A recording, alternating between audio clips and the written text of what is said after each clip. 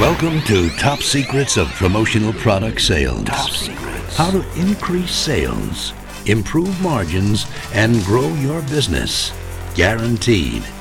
Now, David Blaze. This first question about why some prospects lie and dodge your calls and what you can do about it. I remember hearing years and years and years ago in my promotional products business, I had a salesman who became my sales manager, and one of the things I first heard this quote from him, he said that buyers are liars. And if you've been in business, if you've been in sales for any length of time, chances are you've heard that quote. I've never been a fan of that quote. I don't really like that quote. I don't even like that idea. I don't like the idea of sort of planning in our heads the idea that buyers are liars or that our customers are likely to be lying to us. However, we do know that in sales there are situations where people say they're going to do stuff and then they don't. So for all intents and purposes, if someone says they're going to do something, if somebody promises to do something and then doesn't do it, then that could be considered not telling the truth. That could be considered a lie. But this subject in particular, related to prospects, related to buyers who say they're going to do something. They say they're going to place an order. They say they're going to get back to you with art information. They say they're going to do this, they're going to do that, and then they don't do it.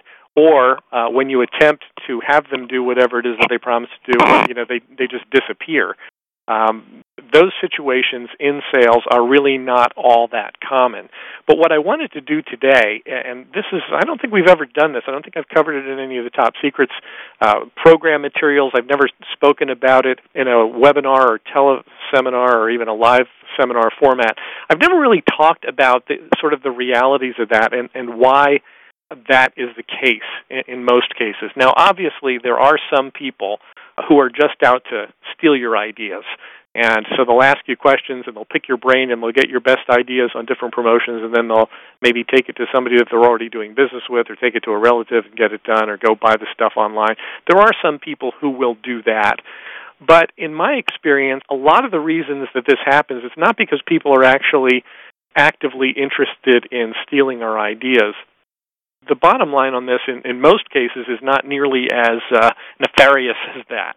So one of the questions that you want to ask yourself when you run into this situation, if somebody is not returning your calls or if they appear to not be telling you the truth with regard to placing an order, the first thing you want to ask yourself is, why is this happening? Why is it that they are either not telling us the truth, or why is it that they're disappearing? Why are they dodging our calls? And in a lot of situations, it boils down to a couple things that have absolutely nothing to do with the idea of either trying to steal from us or trying to be shady or anything like that. In a lot of cases, when this happens, what you'll find is that the reason that it happened is that for some reason or other, they either lack the authority or they no longer have the authority to make the buying decision. So perhaps when they asked you for the quote, it was an idea they had. They thought, oh, you know what, it would be a really good idea if we did this. And they asked you for the quotes, and maybe you got them the quotes, and then they went to their boss and said, hey, listen, I think this is a good idea. We ought to do it. And then the boss comes back and says, oh, no, we don't have the money for that. We don't have the budget for that. I don't like the idea, whatever it is that they say. And then at that point, the person that asked you for the quote feels a little sheepish because they approached us as if they had the authority to do it.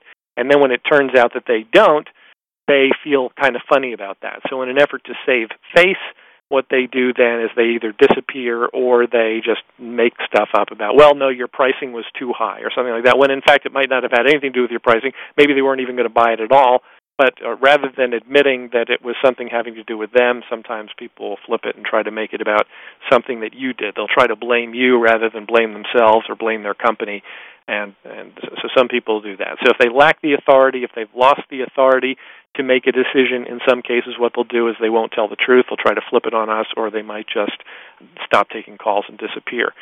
Another reason that people have for doing this sometimes is that they might lack the ability to make a decision. They may just be indecisive, or they can't make a decision about this particular promotion.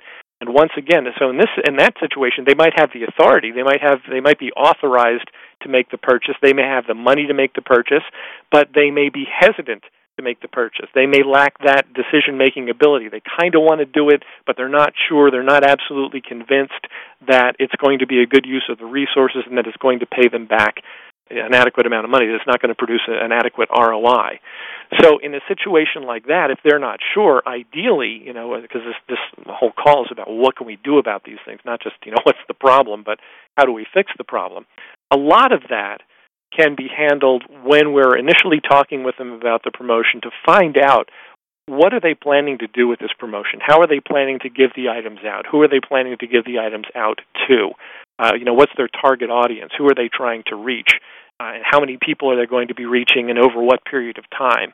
So that we can get a feel for everything that they're trying to do and who they're trying to reach and when they're trying to reach them and how many people they're trying to reach and all that sort of thing. Because then we can provide our expertise in terms of making recommendations about how to ensure that that promotion is likely to get a better result.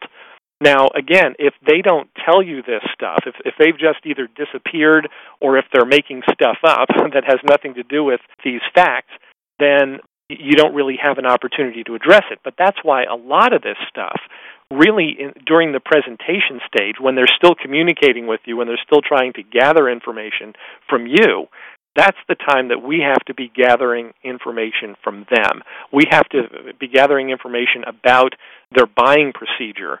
How does that work? In other words, when they call and they start asking for quotes on stuff, we need to find out what is their buying procedure like. Are they the ones who actually make the decision, or is that decision made by someone else? So by getting a bunch of these questions answered up front, you'll have fewer questions if and when they disappear. They'll also be less likely to disappear if you're completely up to speed from the beginning. For example, if you know up front that it's their boss that makes the decision, if they're clear with you up front, then they're going to be less likely to have a problem calling you and saying, hey, listen, I'm sorry this isn't going through. I presented this to my boss. My boss just doesn't want to allocate the funds to it right now. And then at that point, you at least know what's going on. So a lot of this stuff, you want to do it, you want to do sort of a preemptive approach on this. You want to address these potential issues. You want to gather the information that you need even before it ever gets to the stage where you have no idea why it is that they're not responding to you or why they're saying it's something when in fact it's probably something else.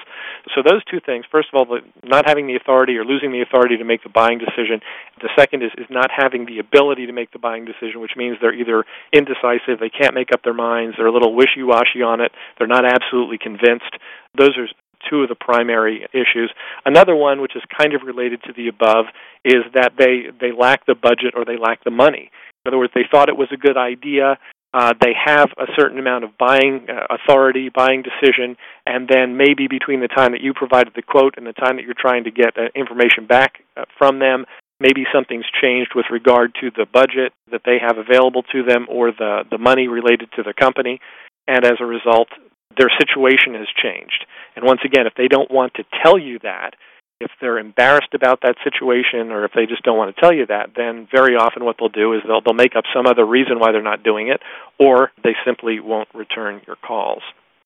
There's also a percentage of the population, I don't know what the percentage is, but there are certainly buyers who are simply afraid to say no. They're either afraid to say no or they don't like to say no.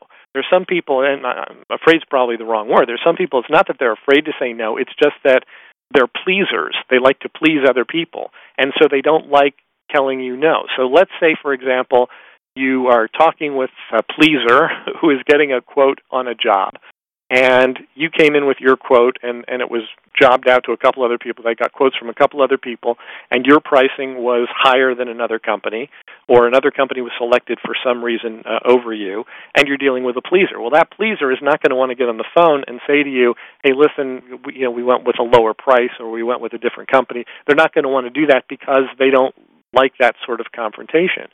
So in a situation like that, pleasers are less likely to lie to you about it. They're more likely to just sort of disappear, and they just sort of go underground, and you don't hear back from them.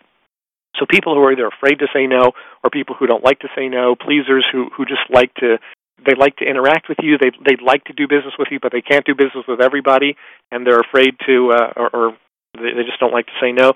That type of person also is likely to either disappear or make something up.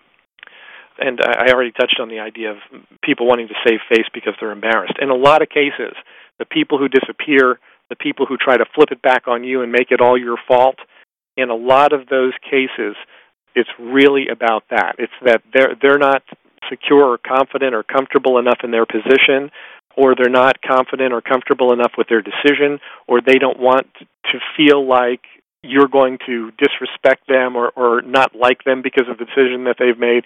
And in those situations, that's what people are likely to do. So ultimately, the stealing of ideas, in my experience anyway, is a very small percentage, and the majority of cases can be described by the situations that I've just outlined. Increase sales, improve margins, and grow your business. Guaranteed. Top Secrets. Promotional product sales.